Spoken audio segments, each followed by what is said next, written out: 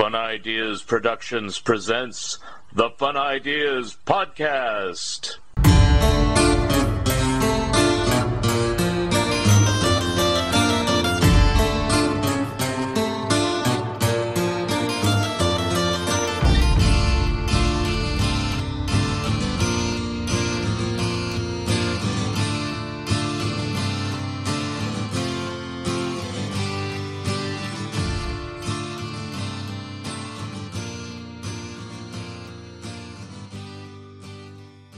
Hi, this is Mark Arnold, and welcome to Fun Ideas Podcast number 178. The Fun Ideas Podcast is brought to you in part by Lee's Comics.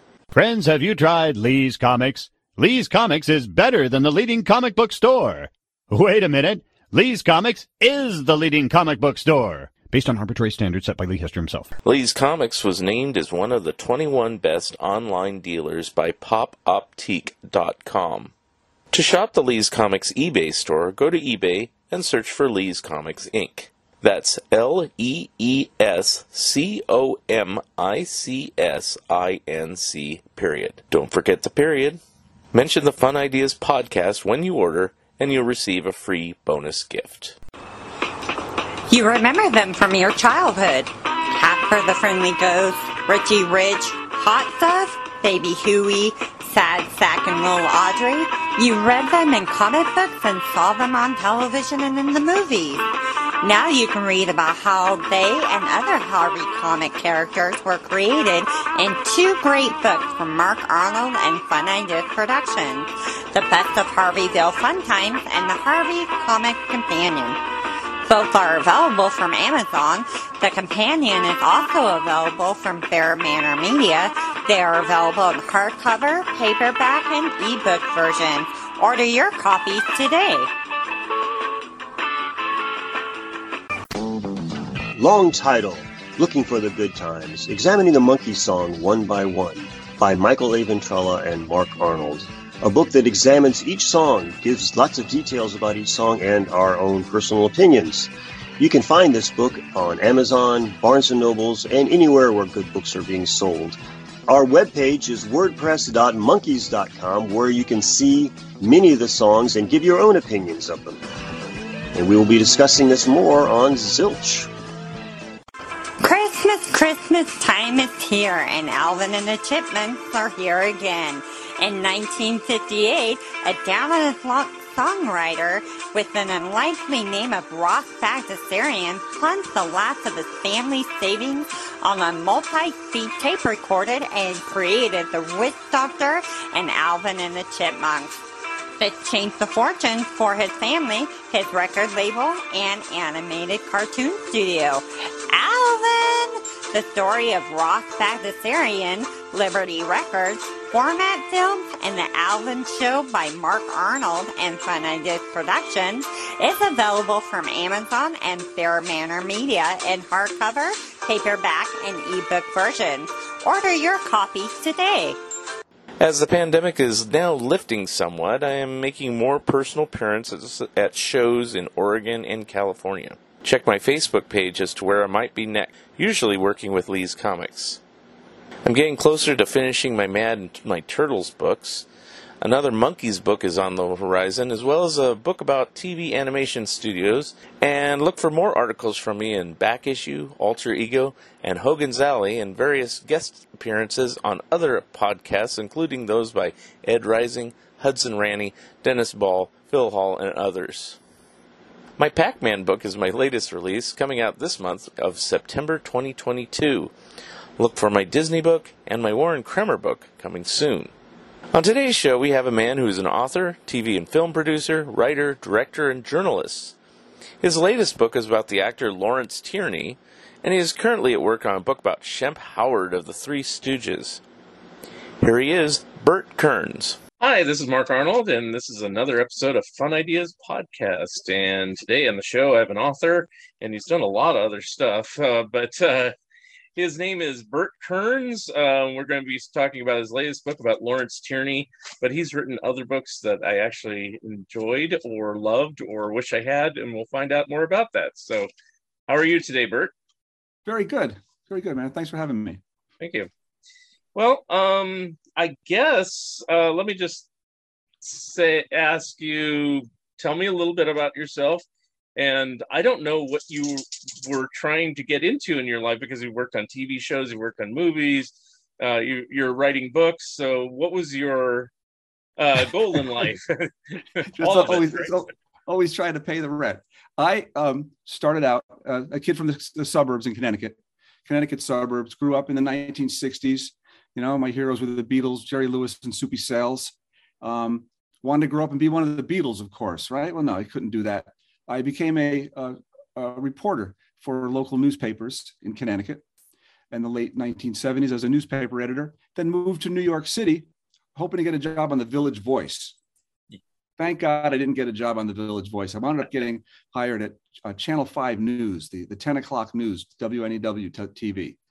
And I worked on the assignment desk there, became a producer, news writer, went over and spent 5 years at NBC, at News 4 New York at Rockefeller Center. And then in 1989, I was kidnapped by a group of Australians. These were Rupert Murdoch's people from Sydney, Australia, who ran his newspaper empire, who came over and took over Metro Media News, which was the place I used to work, old Channel 5, and they turned it into Fox. And they said, you got to meet these guys. You'll love these guys. They're crazy. They're great. They do all kinds of crazy things. I said, cool. I met them and they were terrific. They were real newsmen. They were out to do any kind of crazy story that there was. And I was hired on as the first managing editor of a show called A Current Affair. So I was at A Current Affair for a couple of years. We got kicked out of A Current Affair, wound up taking over a show called Hard Copy in Hollywood on the Paramount lot. And I stayed out here. I've been in Los Angeles ever since. Done a lot of work on documentaries, done a lot of work on, I won't call them reality shows, nonfiction shows. Things like, Conspiracy Theory with Jesse Ventura. Joe Rogan Questions Everything. I think that lasted a few episodes. I was a consultant on that and other shows. But yeah, so I've been out here, I've been writing, I've been working.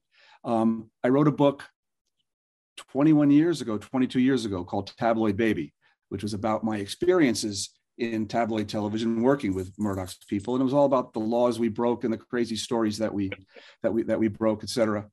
I went into hiding for about 2 years after that because I found out that the people who spend their careers making other people's lives miserable really don't like it when you write about them.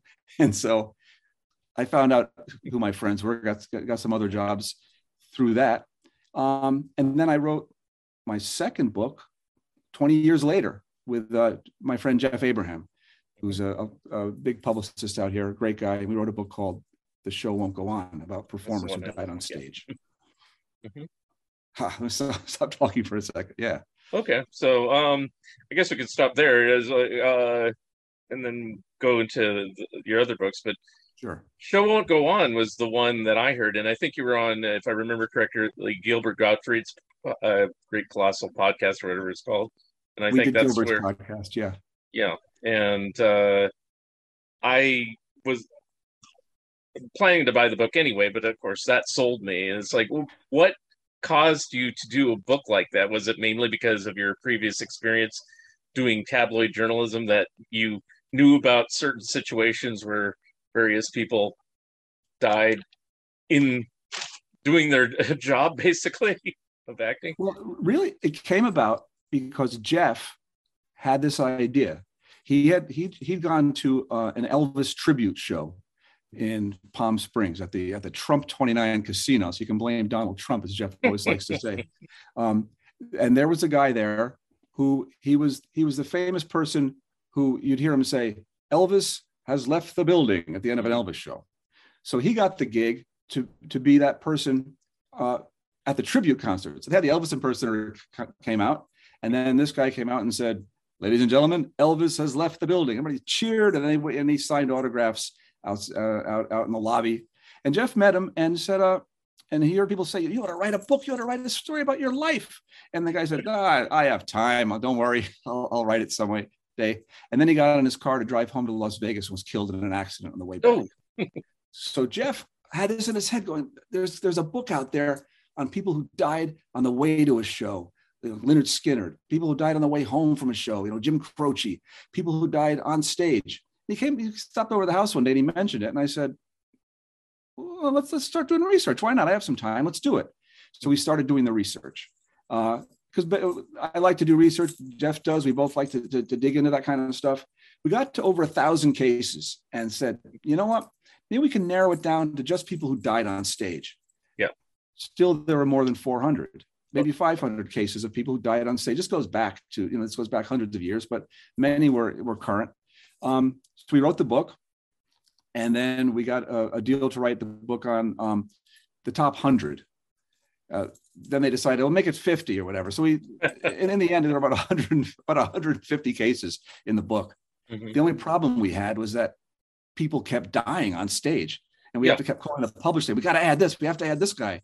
There's a comedian named Ian. His name is Ian Cognito, and he's on stage in the UK, and he says, "Imagine if I had a stroke and I woke up and I began speaking Welsh."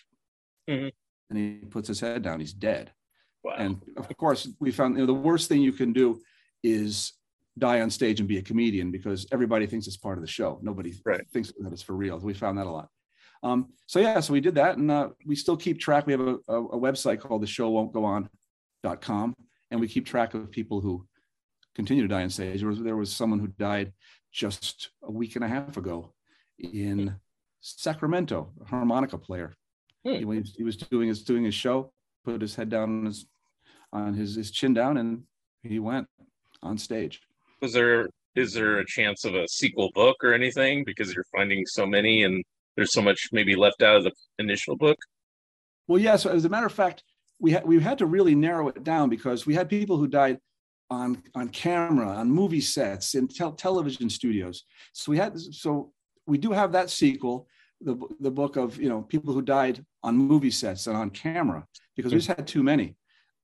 We also had to come up with some rules. It was okay, you can collapse on stage, but then you have to go to the hospital. You can die in the hospital, but it has to be related to falling on the stage. You can't die really backstage. We had the great trumpet player Lee Morgan, the jazz trumpeter, was performing at a place called Slug's Saloon in the East Village about 1972. It was very late at night. They were going for the third set or so. His band was on stage waiting for him. They'd started. He walked toward the stage. His common law wife came in the door and shot him in the back and killed him. Ew. Missed it by that much. Almost. Excuse me. So he didn't make it. No. Well, the most notorious one I knew before I ever saw the book was probably Dick Shawn, the comedian. It's and everybody thought it was part of the act. So it's I don't know how much time elapsed before they figured it out, but that was a very sad story, because part of it is that Dick Shawn people don't really know Dick Shawn beyond, I guess, the producers. Maybe it's a mad world, but he was this sort of precursor to Andy Kaufman and people like that. He was a far out comedian, and he had this show called The Second Greatest Entertainer in the Whole Wide World, which he'd been playing around. He'd done hundreds of performances of it, and he was adapting it for a show at the Kennedy Center in Washington, D.C. So he was in San Diego at the university down there in the auditorium. And he did what he usually does in a show, which was the stage would be covered with bricks and newspaper, et cetera. And the audience would file in, and it might take 20 minutes and everything. And then the lights would go down, and he would rise up from the newspapers and the rubbish on the stage. He'd been lying there the entire time. Nobody knew it. And he also, during the intermission, would collapse on stage and lay there, or go, I'm going to take a nap, and lay down on the stage. So he told the stage managers, and they told all the grips and everything, should he fall on the stage, it's part of the act. The sad part was his son was the stage manager at the time, and his son was at the back of the theater with the headsets on, communicating with the stagehands. And Dick Shawn, doing his usual improvisation, said, okay, let's do this. Let's pretend that there's a nuclear war outside, and the only survivors are the people in this theater, and I am your leader. Face planted onto the stage. Look, that's got a few jokes. People are laughing. And then looking around, it gets a little bit uncomfortable. People are saying, take his wallet. Dick Shawn's son at the back of the theater says, wait a minute. His dad doesn't usually fall like that. And that was a pretty big header. gets on the microphone. Can you go out and check? The stagehand walks out, checks on him, gets some more laughs, walks off the stage. Nothing happens. And he says, what happened? He goes, well, what did he say? He goes, I don't know. He wasn't breathing. It's like, what? The son runs to the stage. As it turned out, this theater, this university had a teaching hospital right next door. And the place was full of, the audience was full of doctors. So they immediately went up on the stage and tried to save him and couldn't. And while the rescue efforts were going on, audience members were walking up to the side of the stage and saying, can we get a refund? Because he didn't give us an entire show. Jeez, wow. Comedy is not funny. Yeah. Another one I know about, I don't remember if it was in the book. Vince Guaraldi, that wasn't really on stage. That was after the performance, if I remember. Yes, not on stage. Yeah. So it didn't make the book. I didn't remember it in there, but yeah, it was, I know it was after a performance. So yeah, I'm just trying to think of other ones. Well, the greatest one that we had is one that people all remember seeing. Everybody remembers seeing it. This was the talk show guest who died on the Dick Cavett show. Yeah, I was going to ask about that. Yeah, go ahead. Jeff is very good friends with the person who runs Dick Cavett's production company, and he said to us, "Look, if you sell this book, I'll let you watch the video. You'll see the video." Because actually what happened was, we spoke to Dick Cavett, and he said maybe once a month someone comes up to him and says, "I'll never forget seeing that guy die in your show." Didn't air, no. Yeah, and he said, "Why, were you in the audience? It never aired." Yeah. And I think that the reason was that the guest who was being interviewed at the time, what happened? This was, and Dick Cavett said this is something from the gods, was a longevity expert and a health food nut who had already been on the stage. He was very funny, talking about crazy things like leaving sugar out of your diet, and crazy things like saying raw vegetables are good. In 1971, that was like, well, this guy's a nut. Yeah. And so he was espousing all these health food theories and longevity theories. On the next, after the break, Pete Hamill, the New York Post reporter and writer, came out, and he was talking about some strikes that were going on in New York City at the time. And while he's being interviewed by Cavett, there's a snoring sound from the gentleman who died. As the way the myth goes, Dick Cavett leaned over and said, "Excuse me, doctor, are we boring you?" And that's been written, and that's been said, and that's people remember that. We got to watch the tape, and nothing like that happened at all. Dick Cavett is talking to Pete Hamill. We hear the noise. Both men look unbelievably like something's wrong here. And Dick Cavett immediately gets up, and he looks up, and he's about to say the one thing that would get a laugh, so he couldn't say it, and he catches himself. Is there a doctor in the house?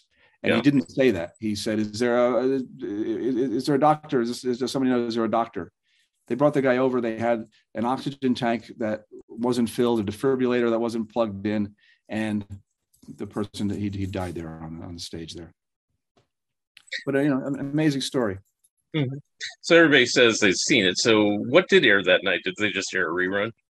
They aired a rerun that night. Yeah. Okay. I have to check the book to tell you what the rerun was. Yeah. They ran a rerun. Yeah, because I think Pete Hamill wrote about it in his column, and because while this was going on, he sat back and started taking notes. And so the next day, he wrote very explicitly about what happened in his column. And then, of course, Dick Cavett spoke about it when he came back on the air again a couple of days later. So they were able to. So people, heard it. It became part of pop culture. People believe they saw it. Yeah, it's funny. So the next book after that is your current one, the Lawrence Tierney one, or did you do another one before that? No, the current one is Lawrence Tierney, Hollywood's real life tough guy. Okay, so this is your next book after the show won't go on? Yes. The Tierney book is available now, for pre-order. It's coming out in November. Mm-hmm. And the Tierney book was really like it was my pandemic book. Really, I really started the research back in, I guess it was 2020 March, end of March, beginning of April, when all this happened, and suddenly, we have the lockdown and I'm home. And I sat down and really, you know, I had begun the research a bit, but then really got into the research of the story. People say, who's Lawrence Tierney? Mm-hmm. A lot of publishers said, who's Lawrence Tierney? People, agents said, who's Lawrence Tierney? Lawrence Tierney was a very handsome, tough guy, Irish actor from Brooklyn, worked in Irish theater, was brought out to Hollywood with a contract with RKO Pictures. Came out to Hollywood in 1943. They wasted him on a lot of movies and small roles here and there. He heard that there was a film being made on what was known as Poverty Row, which was the independent, low-budget producers, all centered in one little part of Hollywood Boulevard. He walked over and got himself the role as John Dillinger, the gangster John Dillinger. The movie came out. He became a star literally overnight. The movie sold out in Times Square, the theater there. It sold out around the world. It caused a frenzy everywhere. They blamed crime waves on it. They banned the movie. And Lawrence Tierney was suddenly John Dillinger. About 2 weeks after the movie came out, didn't make the papers. He was arrested for being drunk. About a week later, he was arrested again. 2 weeks later, he was arrested again for being drunk and fighting. Lawrence Tierney, as I say, his career lasted more than 50 years.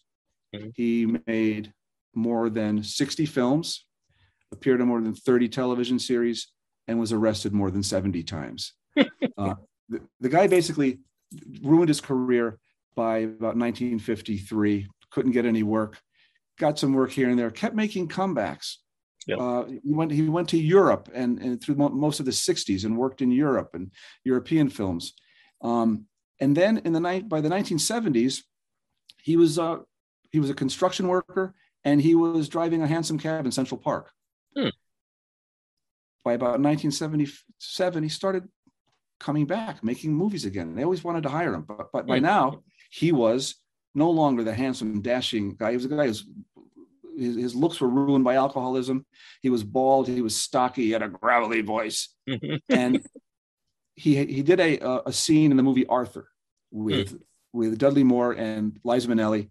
It was the big scene where Arthur, who's the drunk, not Lawrence Tierney this time, is trying to propose to Liza Minnelli. She's the waitress at the diner. And Lawrence Tierney is the guy next to him, keeps interrupting, saying, "Where's my roll? I ordered a roll." And they both run, "Shut up, you eat your roll." Got some laughs from that. And he rebuilt his career, you know, this unbelievable, you know, second career that he had in Hollywood. He was in Prizzi's Honor. Mm-hmm. He appeared on every television show from Star Trek, Deep Space Nine to Seinfeld, which is an interesting story unto itself, what happened to Seinfeld. Mm-hmm. Hunter, Remington Steele. He had a role in Hill Street Blues and wound up, he did the last scene, had the last words in the final season, in the final episode of Hill Street Blues. But of course, everybody knows him from Reservoir Dogs. Everybody believes that Tarantino rediscovered him in Reservoir Dogs. That's really where he, you know, had his peak in his second act. So that was my pandemic job, really, just studying that. It happened actually when I was originally doing research with Jeff on The Show Won't Go On. I found a little article and it said Lawrence Tierney arrested for the 13th time. And this was from like 1950. And I was like, for the 13th time? What? And I looked at it and so, wow. And I said, wait a minute. I drank with this guy one night. I met him once back in about 1992 at a place called the Formosa. It's one of these old Hollywood cafes on Santa Monica Boulevard. And it was after Reservoir Dogs. And I remember he shook my hand. "How you doing? I'm Larry." We drank. He was no fights. He was very, very polite, very, very well behaved. And so I got into the story and found out that it's, you know, an incredible story of, you know, it's very tragic because he was a very great actor.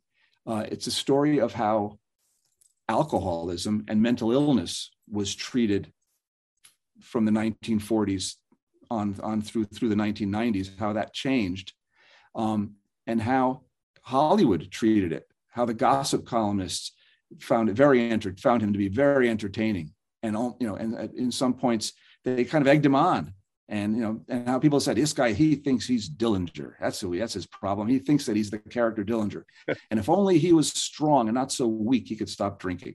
And then he'd go to court for beating up policemen, and he'd be standing there in court and he'd be bloodied, and the judge would say, Mr. Tierney, I could be sending you away for several years, but do you promise not to ever drink again? Yes, Your Honor, I'll never drink again.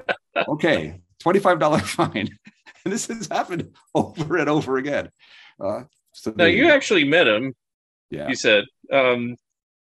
Did he have some sort of charisma that kind of allowed for him to just be a repeat offender and kind of get off basically almost scot-free? I mean, yes.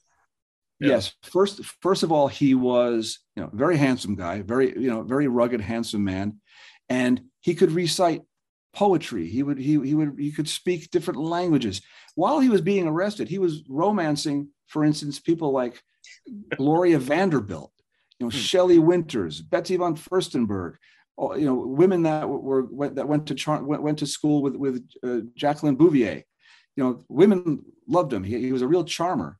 But he had a mental illness, and basically whether it was some sort of, bipolar condition and of course, alcoholism, he hurt a lot of people. But at the same time, which made the book very interesting, which you kind of are able to kind of cut it in half here, is that when he came to Hollywood, when he returned to Hollywood in the mid 80s, he was hanging out in the same bars that he hung out in back in the 40s. These old dive bars off Hollywood Boulevard that were now filled with youngsters and hipsters. Like, hey, let's go to Bordner's and hang on. And wait a minute, look, that's Lawrence Tierney.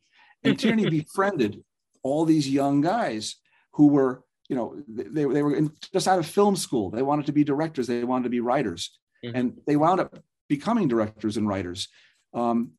Tarantino was one of them. He was friends with these guys that Tierney had befriended and actually like moved in with, and because he'd be the guest that came and never left.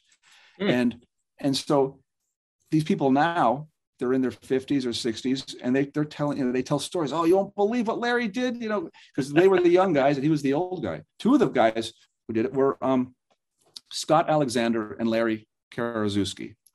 They are the guys who wrote the movie Big Eyes, and I mentioned that Margaret Keane died today. They wrote the movie about her. They wrote Ed Wood.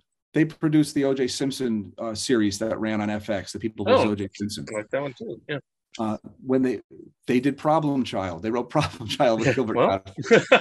But when they were starting out, they would go. They would spend their afternoons in Larry Karaszewski's apartment writing. Yeah. Who lived next door but Lawrence Tierney? And they said, he was like a living cartoon character. He was like Kramer from Seinfeld, because he would just burst in without knocking on the door. Okay, guys, let's party, whatever. And they loved him. They said he was, very intelligent, very, very funny. But if you said the wrong thing, he'd suddenly look at you like they thought he was going to kill them because he just had that hair trigger. But very, very interesting character, and people still talk about him today. Mm-hmm. Now, he seemed to keep getting hired for acting gigs over the years. So, was he a reliable actor despite his drinking and his mental illness? Or he always claimed that no, he never drank on set, never drank when he was working. The big films were early in his career. He wound up, after about five or 6 years, some low budget things. Some of them, became masterpieces. It became looked at as masterpieces, but they were low budget things. He got to the point where by about 1955, he was on a very low budget film called, it was called like Panic. And a girl who worked at the popcorn stand at a theater in Wilshire Boulevard was the blonde in it. And he played a cop. And this is kind of funny. There's a murder that takes place across from a bar. He plays a cop who was so drunk he can't remember if he killed her or not. And so I was like, oh, that sounds like Larry. It turns out that the girl who was dishing out the popcorn was Jane Mansfield. And she, while they couldn't sell this film, she went on Broadway and was in the Broadway show Will Success Spoil Rock Hunter. And she became a star on Broadway and was about to make her big film debut in Hollywood with The Girl Can't Help It, with Tom Ewell. But these guys said, we got this movie, have our first movie. And they rush released this movie with Lawrence Tierney and Jane Mansfield before the other one came out. And so things like that. So he was able to work. When he couldn't work, he would he went to Europe, did a lot of voiceover work there, appeared in some films. And then when he was older, people were like, that's young directors would be like, that's Lawrence Tierney. I want him in my movie. You know, give him a little, let him play the bartender. Let him play, let him play this. I mean, that's what happened with Tarantino. Tarantino, when he wrote the Reservoir Dogs script, dedicated it to like 8 people who, you know, from Kurosawa to, you know, people that influenced him in his life, and Lawrence Tierney. And he showed it to his friend Courtney Joyner, who was a screenwriter. And Courtney said, "Oh, you dedicated this to Lawrence Tierney." And he said, "Yeah, Lawrence Tierney, what a guy! You know, he died. He got shot to death in a whorehouse in Mexico." And Courtney said, "No, he lives behind the library. I see him every week." He said, "What?" And that's how Tarantino wound up meeting Lawrence Tierney. Wow. And drove him crazy. Now, what caused you? I mean, you told me you saw that news article and stuff, but what caused you to want to write a book about him? I mean, just that, or? Well, first of all, no one had ever written a book about him. Well, that's true. I said, "Wait, this is great. I love this story." There were little things like Lawrence Tierney, when he worked at RKO, to enter the RKO studios, he had to walk through the door at 780 North Gower Street. That was the door I walked in every day when I worked at Hard Copy on the Paramount lot. That building was still there. I was like, "Oh wow, I got a little something happening here." But the best part was just that it was great fun researching. What I did was, and I did this very differently than I would usually research a book, I just started collecting every article from every website, from every magazine I could find about Lawrence Tierney on a week by week, month by month basis, starting from when he was born until, you know, when stories started popping up in the early 1940s. And I transcribed them. And I spent months just finding stories, transcribing them, putting them in this file. Got up to about 500 single spaced pages of just articles of Lawrence Tierney. And then I started reading it like cold. Oh, great. Oh, he's made it to Hollywood. Oh, wow. He's in Dillinger. Oh, it's a hit. Oh, boy. Oh, look what he did now. Oh, no. Oh, gee. Oh, ouch. And then, wait, oh, another movie happening. And I was kind of reading it in real time saying, what's he going to do now? Oh, what's he? And of course, I found that it was like always one step forward, 2 steps backwards. He's at his lowest point, and Cecil B. DeMille takes a liking to him and puts him in the movie The Greatest Show on Earth. He plays the bad guy in The Greatest Show on Earth, the mobster who's kind of running the cheats on the Midway. And Cecil B. DeMille says to him, you know, Paramount loves you. Cecil B. DeMille got a huge kick out of him. He had a trouble shooting a scene where they had to get 8 of the stars, all, you know, James Stewart and Charlton Heston and everybody into this one shot. And Tierney said, "Excuse me, let me show you what you should do," and told Cecil B. DeMille what to do. And he did it. And he's, you know, he loved Lawrence Tierney and said, "You're going to get a multi-year contract at Paramount now. I love working with you so much." And then it hit the fan. He got arrested again, and he beat somebody up, and that went out the window. And it was like that his entire career, his entire life. Wow. And no one felt sorry for him. That was the thing. There was no pity for this guy, right? By the columnists, but they kept hiring him because he was a good actor. I mean, it's amazing on 2 different levels. It's amazing that he kept getting hired, and it was also amazing that he kept getting in trouble. So it's like, you know, he just couldn't help himself. There was a time when he was living on the streets of New York. He was living in abandoned buildings. You know, there are all kind of myths that went on that he had killed a woman in Europe and spent 6 years in a Spanish prison. You know, I spoke to the person that he told the story to, and he said, "Yeah, I spent 4 years in a Spanish prison. Then I got out and I escaped and went over to Portugal, etc." And I said, "I don't know how to tell you this, but like I've been doing this research on Lawrence Tierney, and there really isn't like more than like a 2-month period where he was off the map. I mean, you know, I could like trace his whereabouts, you know, on a weekly basis." So no, and if he spent 6 years in a Spanish prison, can you imagine the publicity that would make over here? Even as washed up as he was. So that story didn't pan out, unfortunately. Of course, but I mean, trouble. So what was your source, like newspapers.com, to get all these different articles and everything, mainly? Or Newspaper.com helps a lot. Yeah.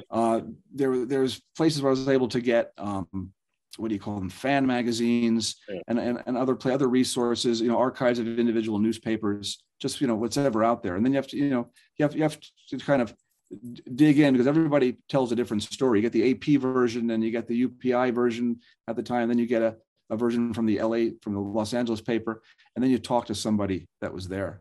One of the best interviews, one of my favorite interviews was, I believe it was 1958.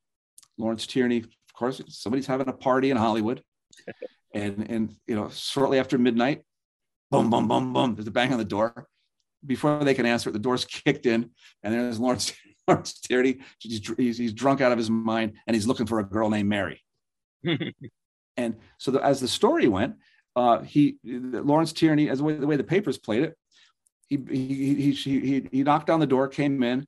A woman was there with a gentleman friend.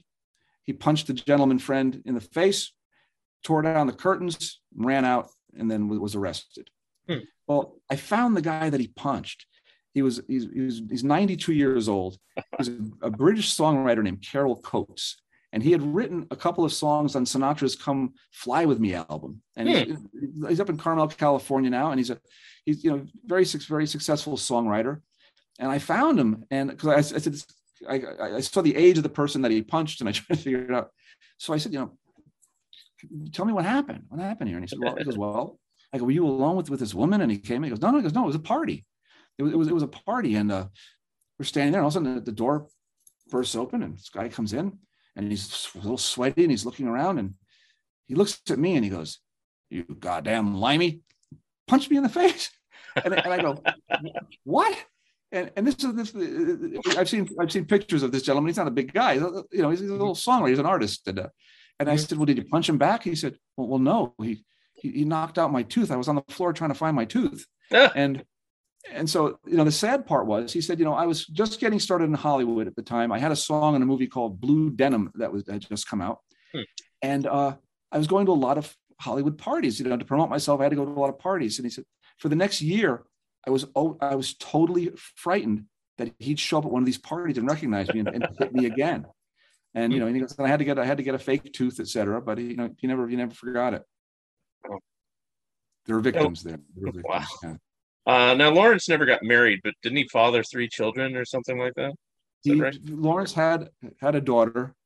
There's a very interesting part of the book. I was able to speak and got some good help with members of Lawrence Tierney's family. Not to give away too much of the book, but he had a daughter who wound up being raised by his brother and his wife as their daughter. So as his nephew said, it was sort of a Chinatown situation there. My sister's my niece, my uncle's my father's my uncle, etc. And he didn't have much of a relationship with her. He did in once she grew up, and in his later years, he had a sort of a very friendly relationship with her, not any kind of loving daddy relationship. But yeah, his family took a lot of the brunt of his illness and his rages. The family was estranged from him for a long time. He had 2 brothers who came out to Hollywood and became actors. One of them became a very successful, famous actor named Scott Brady.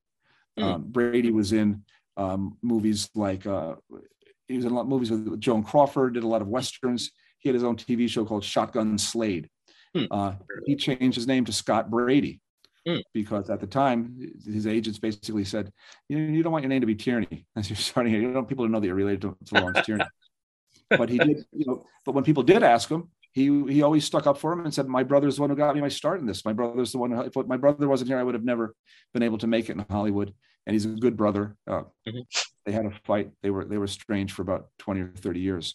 And everybody you contacted, for the most part, was willing to talk to you and give stories and everything like that? Or did you get any pushback? Yes, I got to tell you, Lawrence Tierney has been dead for 20 years. Right. He died in I think 2001, 2002. A lot of these things happened 30 years ago, and people like Quentin Tarantino are still traumatized by their experiences with Lawrence Tierney. Jerry Seinfeld still traumatized by his experience with Lawrence Tierney. Didn't want to talk. I spoke to Michael Madsen, who was in the cast of Reservoir Dogs, and people who were with Tierney when he did Seinfeld. I mentioned Seinfeld. There's an episode called The Jacket. Seinfeld. It was where Tierney played Elaine's father, a former military man and author named Alton Bennis. And the whole idea was that he had to go out and have dinner with Jerry and Jason Alexander, and he scared the hell out of both of them. He was a very scary character, and he was very funny, he played it very down the middle and very deadpan, and was hilarious. Yeah, and they loved him, and they said, we're going to bring this guy back. We're going to make him a recurring character. He's going to play Elaine's father. Almost. They're on the set. They're on the apartment set, and they're rehearsing a scene, and they're all talking about the next scene. They look over and they see Tierney over by the kitchen area take a butcher knife out of the butcher block on the counter, stick it in his coat. And Julia Louis-Dreyfus says, "Do you see that?" And the director goes, "Do you see that?" And they're like, I just stole the butcher knife. And they're like, "Well, I'm not going to say anything." And Larry David said, "I'm not saying anything." Jerry Seinfeld walks over to him. "Hey, Larry, what's with the knife?" And Tierney's caught, blushes, turns red, and says, just thought I'd have it in case I have to stab you. And did the psycho thing over Jerry's head in front of everyone. And they all said, "Get him out of here. Do not invite him back." And that's how he lost out on his recurring part in Seinfeld. Wow. He thought he was being funny. Yeah. And he did not get the humor of Seinfeld. He's like, I've worked with Jack Benny, I've worked with some of the greats. This isn't funny. What? I don't get he didn't get the Seinfeld humor at all. Wow. How did this guy get a show? Show about nothing. There you go. Before I go on to your Shemp book, I want to ask about some of the different TV shows you worked on. You mentioned a couple of them. Sure. How did you get involved with some of these people? I mean, it's like, you can give me the full titles again, but I mean, we mentioned them kind of at the top, like Joe Rogan, Jesse Ventura, Gene Simmons. I mean, these are all kind of like extreme personalities. It seems like, wow, do you get attracted to that, or they get attracted to you, or? Well, let's see. I came out of news, then went over to, the tabloid television, which was reality, not news, but it was still like reality stuff. So a lot of the TV I did was like documentary television. I worked for Court TV, did a lot of things for Court TV. Worked for a show called Mugshots, where we do a story on the Green River Killer, or John Gotti, things like that, where you take the mugshot of someone who's been arrested. Let's say it was P. Diddy, and then you would do the whole story of what was behind that mugshot, what led up to his crimes, etc. These are 1-hour documentary shows on Court TV. Wound up selling a couple of series. I had my own production company with a guy named Brett Hudson. Brett was a member of the Hudson Brothers back in the 70s. I remember the Hudson Brothers television show and the pop group. Brett and I were partners for about 10 years, and we did a lot of television series and specials together. We sold a show called The Secret History of Rock and Roll to Court TV. And it was basically, the crimes of rock and roll, how Guns N' Roses kicked out their drummer by making him sign a contract, that was able to throw him out of the band because, amid all of those drugs, he did too many drugs. He did more drugs than Axl Rose, apparently. So they got rid of him. What Phil Spector did to Ronnie Spector, et cetera. And so you're looking for a host for the show, and the network, and you go to the agencies, and they say, well, these are guys that would be willing to host the show. The names that you wouldn't expect that are going to host. And Gene Simmons was one of them. And I'm like, yeah, let's use Gene Simmons. And this was before Gene really came back and did shows like the reality show he did with his family, and he did a thing at a girls' school or something. So Gene was just getting started, and he comes up, and the first thing he says is, why do men die before their wives? Because they want to. It's like, this guy's like a Borscht Belt comic. And that's all he was doing all the time. And then he would say the most incredibly sexist things, and marriage and all this and that. And I said, Gene, I always thought that that Kiss was started by Peter Criss because that's what he called it, the drummer. No way. They had nothing. It was me and Paul Stanley all the way. Now, these other two guys say, would you like fries without order? He was just, it was all comedy. And so I said, we got to do a show with Gene Simmons. So we went out and pitched a show called Sex with Gene Simmons. And it was going to be a talk show, sort of like Playboy After Dark with Hugh Hefner. And Gene Simmons would be the host, and he would be able to interview people and talk and this and that. And we got an incredible response. Our agent brought it out, got an incredible response from all these networks. Well, as it turned out, these guys, again, this was about the year around 2000. They had no intention of doing a talk show or a show with Gene Simmons, but they all wanted to meet him. And so we'd show up at the USA Network. We'd be here with like Doug Herzog, the head of USA, and the hallways were filled with people that worked there holding albums and Gene Simmons dolls. They wanted autographed, and you get in there and they'd say, "Gene, did you really have sex with 2,000 women?" "Oh yes, let me tell you." And he would just tell these stories, and they go, "Oh, Gene, here's my cell phone. Please, you gotta leave a message for my friend." And I'm sitting there, Brett and I are sitting there going, they're not going to sell. They don't want the show. They just want to meet Gene Simmons. And so we never sold that show. Wow.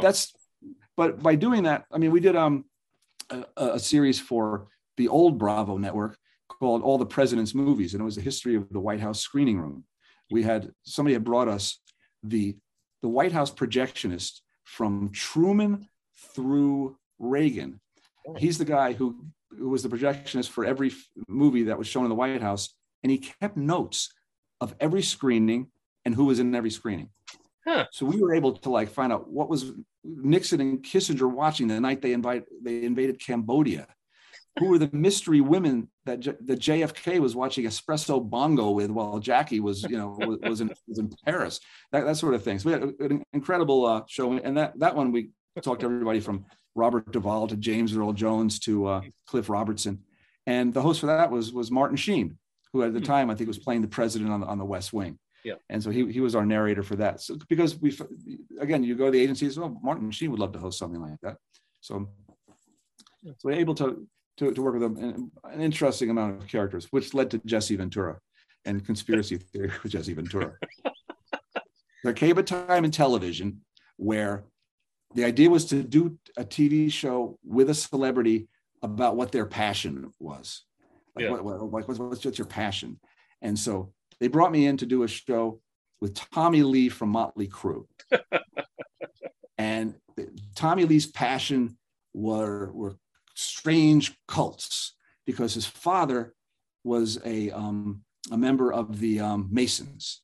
And there was one line in his book where it said, it may have been one of the chapters that was narrated by his penis. I guess that was his book that he had, where it was alternating chapters. And it said, my dad was a Mason, and he'd come home and I'd ask him what he did, and he would never tell me. It was a mystery. So they were like, that's it. Tommy Lee's going to chase down cults around the world. And they brought me in to be the producer of it. And I met with Tommy Lee and his agent. There was his manager at the time. And I was like, "So Tommy, how are you doing?" And he's like, "Oh, I'm fine." He was like, it's like a 12-year-old. It's like, wow. Are you? He was just like a kid. And I'm like, "So you're really into this? And this is all about you?" He goes, "I guess so." I guess. And his manager's like, "Yes, and I should be on the show with him because Tommy's in it." All right, we get it. But I ended up not doing that show, but wound up brought in to help revive and get on the air the show Conspiracy Theory with Jesse Ventura, because Jesse Ventura was into conspiracies. He was always the thing that got him going was the Kennedy assassination. He was just obsessed with the Kennedy assassination. And again, Jesse really went out there, and Jesse was quite a character. I mean, he was a politician. The one thing about Jesse was that he'd be able to stay on point. He would do an interview on something, and earlier that day Jesse would say, "I believe there should be a separation of church and state. Churches should be taxed. They should get taxes on churches." And then he would go on Larry King that night, and Larry would say, "Oh, so Jesse, what do you think about marijuana?" And he'd say, "I think churches should be taxed." And Jesse would just stick to whatever he was talking about. But he also would never do anything that he didn't believe, wouldn't read anything he didn't believe, wouldn't say anything on camera that he didn't believe, which was frustrating sometimes. Yeah. When, you know, he had an outfit that he would wear. It would be a black t-shirt, a black leather coat, and, you know, it'd be Jesse Ventura. And he was forced to do an interview that he didn't want to do on a story he didn't believe. So he wore a pink checked jacket instead and a yellow t-shirt to prove that he didn't want to be there. But a great guy. Jesse was very fun to work with. Interesting. I think we did three seasons of that show. It's just extreme personalities. That's how I kind of see them all, you know. Yeah. So, you know, I mean, but I guess that's what makes a good celebrity. I mean, it's like they are memorable for at least themselves, if not for what they've done. So, you know. Yeah, and that's also what makes a good television personality, are the ones who really can pop on camera. The thing with Jesse is he'd turn it on when you needed him to turn it on. In an interview, he'd get tough, or he'd be tough on camera. Yeah.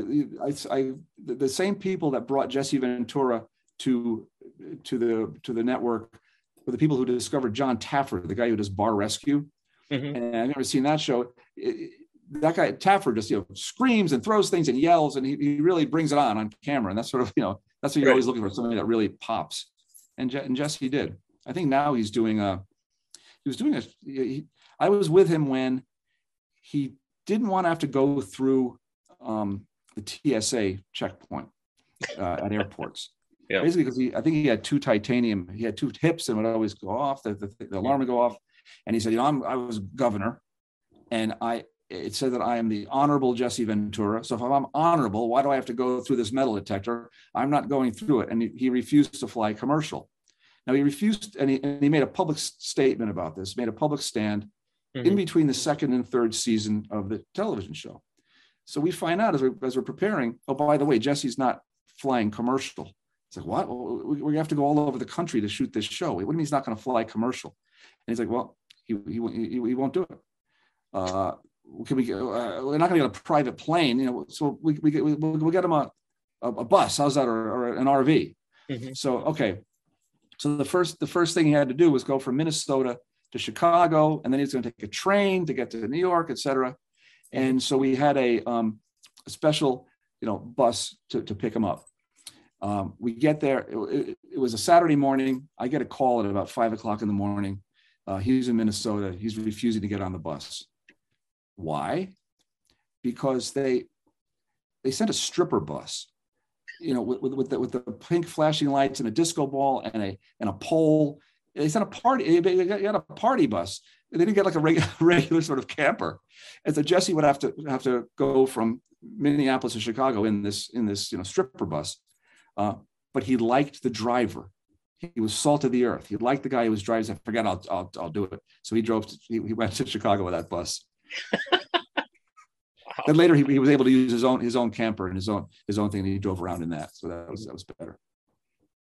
And one thing, I hope you did this, because I read a little bit about your biography and everything, and looked on your website and everything. It's like, I'm a huge Monty Python fan, and I didn't know you did a documentary on Neil Innes called The Seventh Python. How did that one come about? Now I have to go see it, because I thought I've seen everything Monty Python related. But anyway, go ahead. The Seventh Python. I grew up. I was a great fan of Monty Python. You know, the time when it first came over here in America, I was probably, you know, in high school, going into college. You know, Monty Python was everything. You know, when they had broken up, got back together. I remember they had the Holy Grail came on. They came to New York, and they did. You know, they showed up and they did tours, etc. I was totally into Monty Python, and then Neil Innes, of course, who did music and did bits for Monty Python, also did the Ruddles. Yes. It was the parody group of the Beatles. Lorne Michaels produced a 1-hour special on NBC. George Harrison was in it. Belushi was in it. The Monty Python people were in it. And I believe it was the lowest rated show of the week. Yeah. When it aired.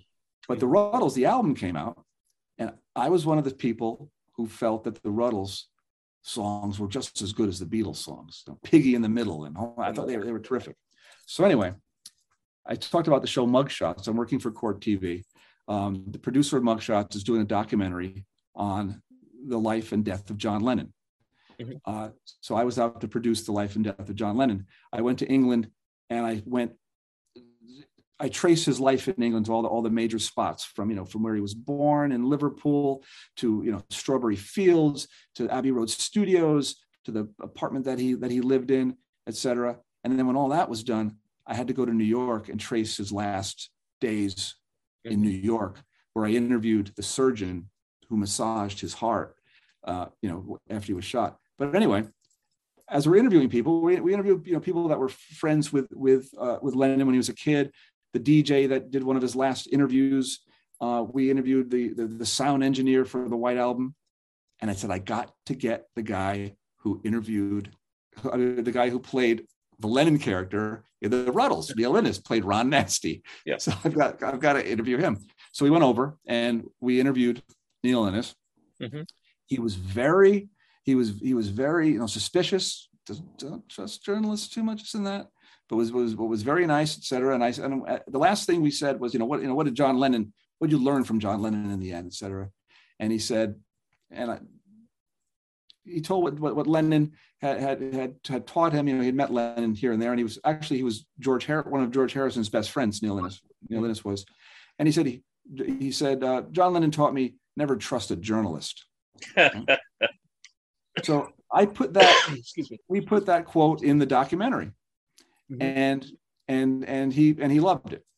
So just move forward a bit. The way I got in touch with him was there was a Neil Innes website back in the early 2000s.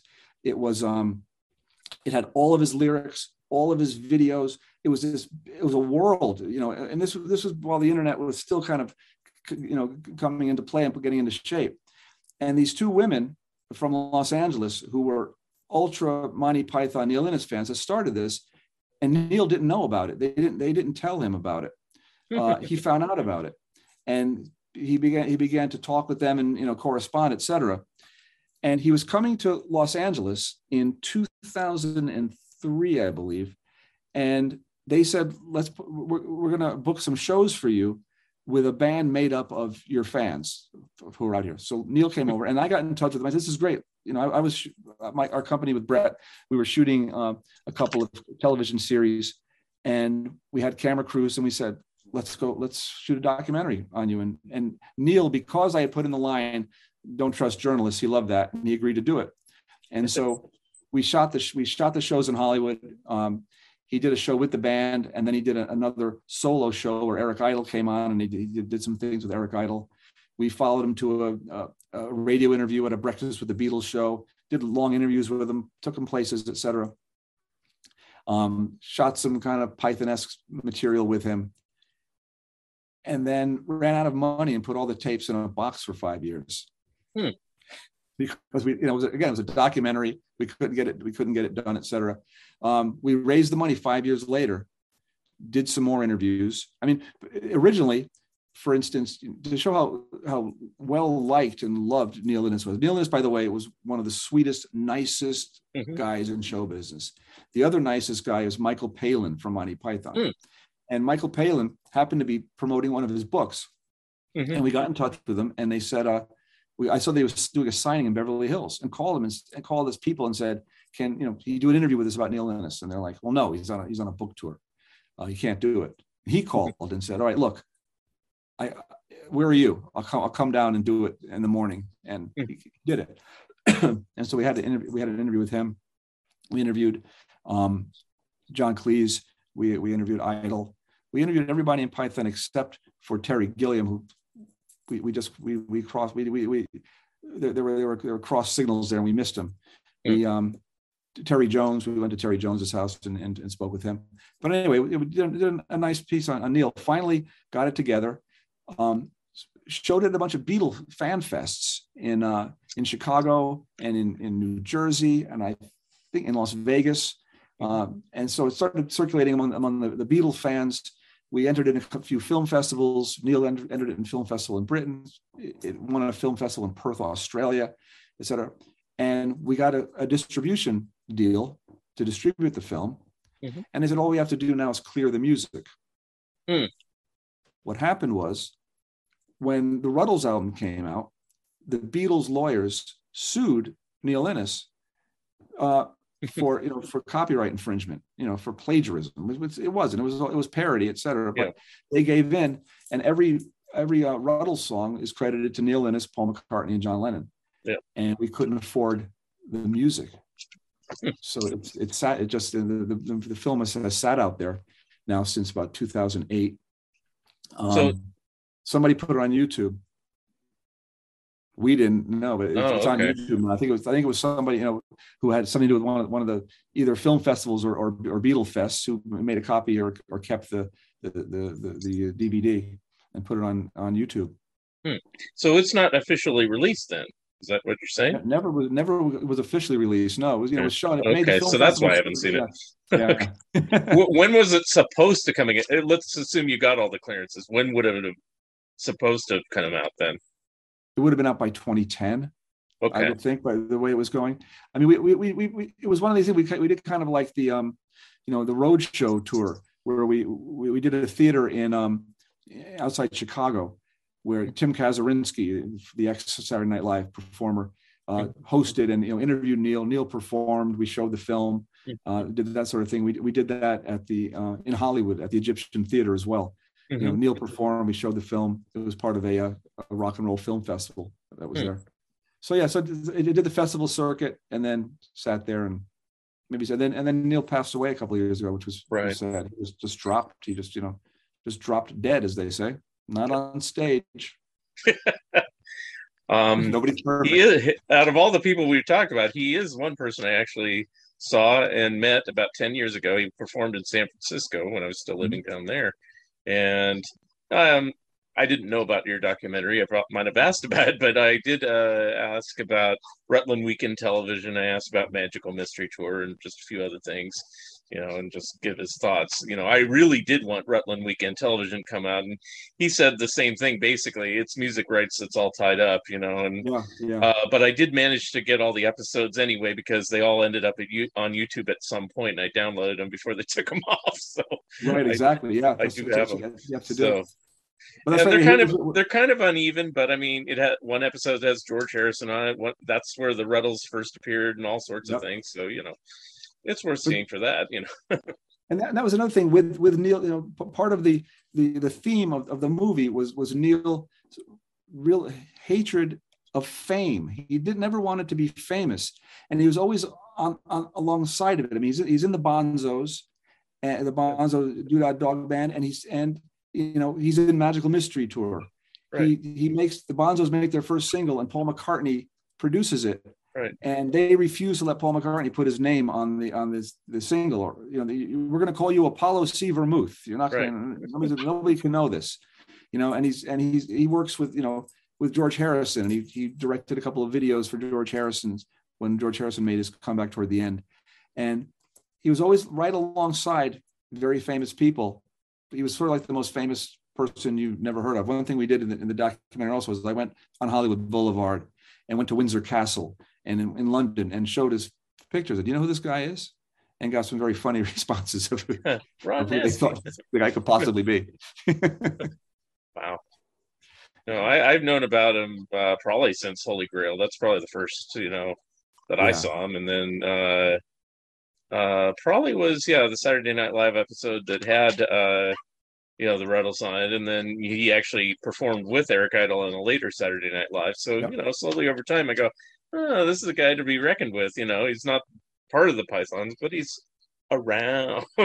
And same thing with the Beatles, and it is kind of always weird. I don't know if he purposely did that or just was bad luck that he never got successful and he was around all these successful people. He deliberately had an aversion to his career. Okay. That was the thing, and he talked to his wife, and who sort of, she'd always stuck with him, through all these years. I think he was married for 50 years. Wonderful woman, and she would be like, he said that's one reason why George Harrison liked him so much, because he wasn't somebody who would look at him and go, oh, it's George Harrison. He's just like, it's just another bloke. Great guy, right? That was a big loss to a lot of people. Yeah. And he was a very charming person to meet, and he was very cordial. And he talked to a friend of mine, and I went, and we just sat there and everybody else, they kind of went to hear him sing, and then they left, and I was just enthralled just to talk to him because he allowed us to go up and talk to him. So I said, I'm going to talk to him. So he loves that. He was like the world's oldest graduate student. He just loved to sit and talk about politics and about words. One of his two of his best friends here in Los Angeles, that one of them was in the film, was Emo Phillips, the comedian, and Weird Al. They all got along very well. Right. I'm going to have to find that at some point. Anyway, excuse me. Well, I can't end the show without you giving a little preview, if you can, of your next book project, which is what got me to pay attention to you in the first place. Exactly right. Is Shemp, and we can have you back on the show. We could talk all Shemp, but obviously there's never been an autobiography or a biography of just Shemp. Right. So it's a natural for someone to do one. I think Joe DeRita is the only other one, but nobody seems to care. Anyway, so why Shemp, and is there any information to get out there about him other than what's on film? Well, I think there's a tremendous story. My literary agent is a guy named Lee Sobel, and Lee and I hit it off. Lee is totally into pop culture and rock and roll and comedians, and he comes up with these ideas, and what do you think of this? What do you think? I don't know if it's for me. Well, this seems like quite an interesting idea. He came up with Shemp, and he said, there's never been a book about Shemp Howard. So you go, okay, Shemp Howard, Three Stooges, we get it. But then you look at the story of Shemp Howard, and it is an incredible story of a man with many phobias, many unreasonable fears, a man who was working, with his brother in the original Stooges, before they were called the Three Stooges. He was one of the original Stooges with Ted Healy. And when it was Moe Howard, it was Larry Fine, and it was Shemp Howard. He did, I believe, one film with Healy, and then left. Yeah. Right when they were really about to hit it, he left and went out on his own. And the career that he had over the next 14 years was pretty good. I mean, he was a comic actor who, with a lot more sensitivity than the other Stooges had, a lot more, I think, range, which we'll look into. And a very interesting life in that when he came out to Hollywood with his wife, with his kids, it was a great story. I mean, he spent 14 years on his own and only came back to the Stooges when his younger brother had a stroke, when Curly had a stroke, and he came in basically to save the day and fulfill the contract and wound up staying. Yeah. And continued as a Stooge after his death. Right. There's fake Stooge, the fake Shemp. Another story. Yeah. And then, but it all gets down to, the original title that I had was The Face of Film Comedy, because it's, Frank Sinatra Jr. does a song, that face, that fabulous face. You could put on a wig and be Moe. You can shave your head and go beep, beep, beep, beep, and you can be Curly. You can frizz out your hair and be Larry. But you can't have a face like Shemp. 1942, I believe it was. Yeah, he was voted the ugliest man in Hollywood. That sounds right. I have the story. There's a great story. There's the official story of, it was a publicity stunt, of course, but a lot of actresses were involved in it, and people came in when they voted. And he was very proud of being the ugliest man in Hollywood. Yeah. But there are artists now, like the one person who is probably more excited about this than anyone is Drew Friedman, the Vermeer of the Catskills, the great. I have a lot of Drew Friedman art here, and Drew is just can't wait to talk about Shemp, because Shemp has been an inspiration to him. I've got some early work. There's one work that Drew Friedman has of a bunch of people on a subway, and there's Wayne Newton, and then there's Joe Franklin, and there's Bob Hope, and there's Shemp in the back. Yep. We made the cover, Shemp, that his drawing of Shemp, as it were, made the cover of one of his collections of artwork. Yeah. So, I mean, any similarity to something, people living or dead, is purely coincidental or something like that. Yeah. Face. So well, Shemp is my favorite. That's why I was like attracted to that.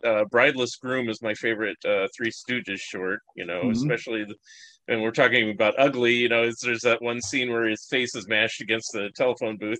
She goes, and Larry says, who am I getting, the lady asks, who am I getting married to? And he points to him, and it's all mashed in the face, But and it's the cousin Basil part that I love, with Christine McIntyre whacking the crap out of him. So anyway.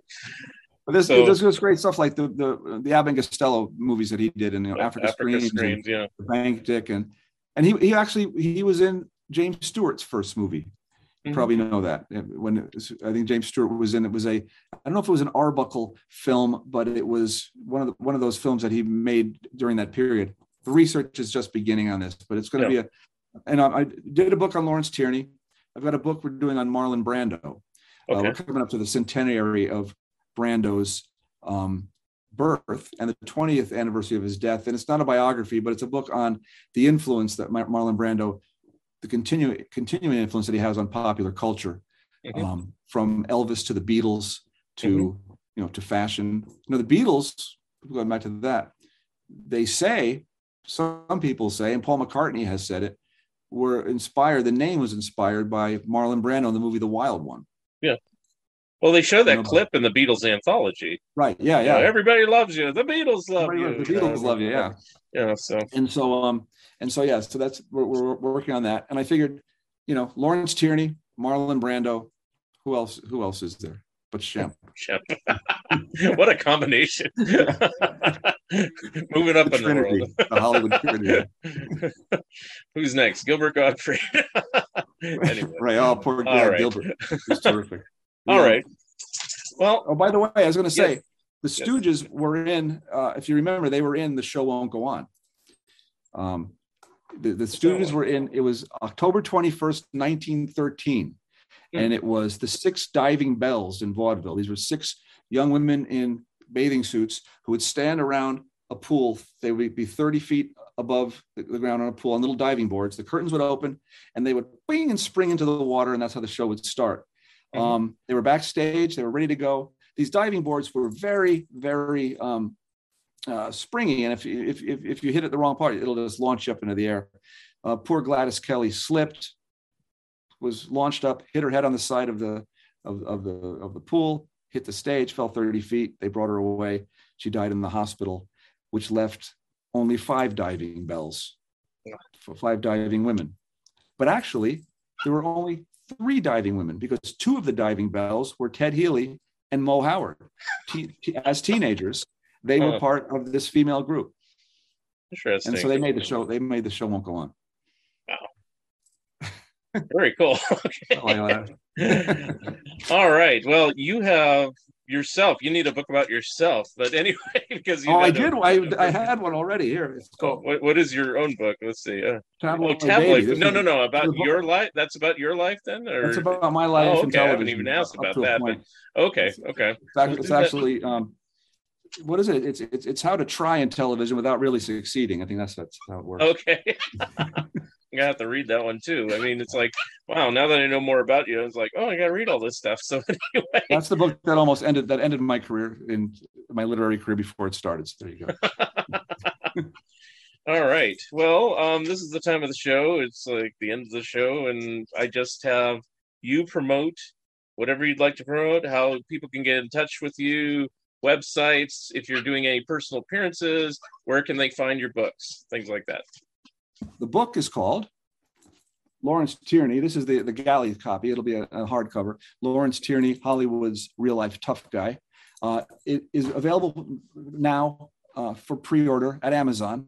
We'd like to get those pre-orders up there, so people so they will print more copies, knowing that people are interested in it.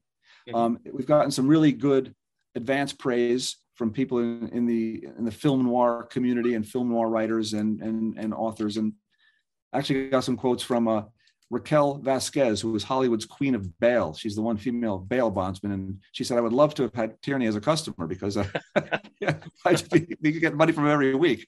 That's funny. And LawrenceTierneyBook.com is the website, or BurtKearns.com, but you can find it on Amazon. And if you want to find out how people, one of the nice things about the lockdown, the pandemic, was that for about 2 years, for the most part, people stopped dying on stage. And that's how we knew that we were into a recovery and that the world was opening up again when the story started again. And so we're keeping track of that at theshowwon'tgoon.com. And if you can't remember that, it's diedonstage.com. I hope to be doing appearances. We're planning to do appearances in probably, in the fall. The book is officially published in November. Okay. So it'll be around that time, in the fall, around Christmas time, and then into 2023. But I'll be out there. I'm always out there. And if you're on Facebook, join the Lawrence Tierney group and the Shemp group, right? Shemp group, yeah. And I hope we can talk again when the Shemp book is together. We'll have some fun with that for sure. All right. I know Shemp and Marlon Brando are a big thing on your plate, but anything else you're working on, or no, not at the moment? Or it's too hush under wraps. I am helping my co-author Jeff Abraham from The Show Won't Go On. Jeff has been working for many years on the first authorized biography of the Ritz brothers. Oh. And I'm working with Jeff on that. I'm helping Jeff with that. And we've got there's always things in the pipeline. I'm working on television documentaries. I've been working on a television show here called Who Do You Believe? It's a show on ABC where they take two sides of a crime or two sides of a story, and both people tell their sides of the story. Then you have to decide who to believe. I think the episodes I've been working on are airing this month. And, always trying to pay the rent, right? All right. Well, I want to thank you, Burt Kearns, for being my special guest. Obviously, I'm having my dog infiltrate here at the bottom of the screen. Very well behaved, yeah. But anyway, not now. There you go. That's me. Anyway, but it was a pleasure having you on the show, and hope to have you on again when Shemp is ready, or even if Marlon Brando is ready. And we'll talk to you soon. I look forward to it. Thanks a lot. All right. And This is Mark Arnold for another episode of Fun Ideas Podcast, and we'll see you next time. Thank you for listening, and thank you, Burt Kearns, for being my special guest. Remember, you can always watch the video version of this episode on YouTube. Episode number 179 will be coming soon. If you would like to comment and or be a guest on this podcast, please drop me a line at funideas.mark@gmail.com. Become a Patreon of Mark Arnold and Fun Ideas Productions. If everyone listening just contributed $1 a month, that would be a tremendous help in continuing the production of my books and this podcast. Also, subscribe to my YouTube channel. The opening and closing music for the Fun Ideas podcast is provided courtesy of Andrew the Slow Poisoner Goldfarb and is used with permission. This has been the Fun Ideas podcast. This is Mark Arnold speaking. This episode is copyright 2022. Fun Ideas Productions. Thank you and good night.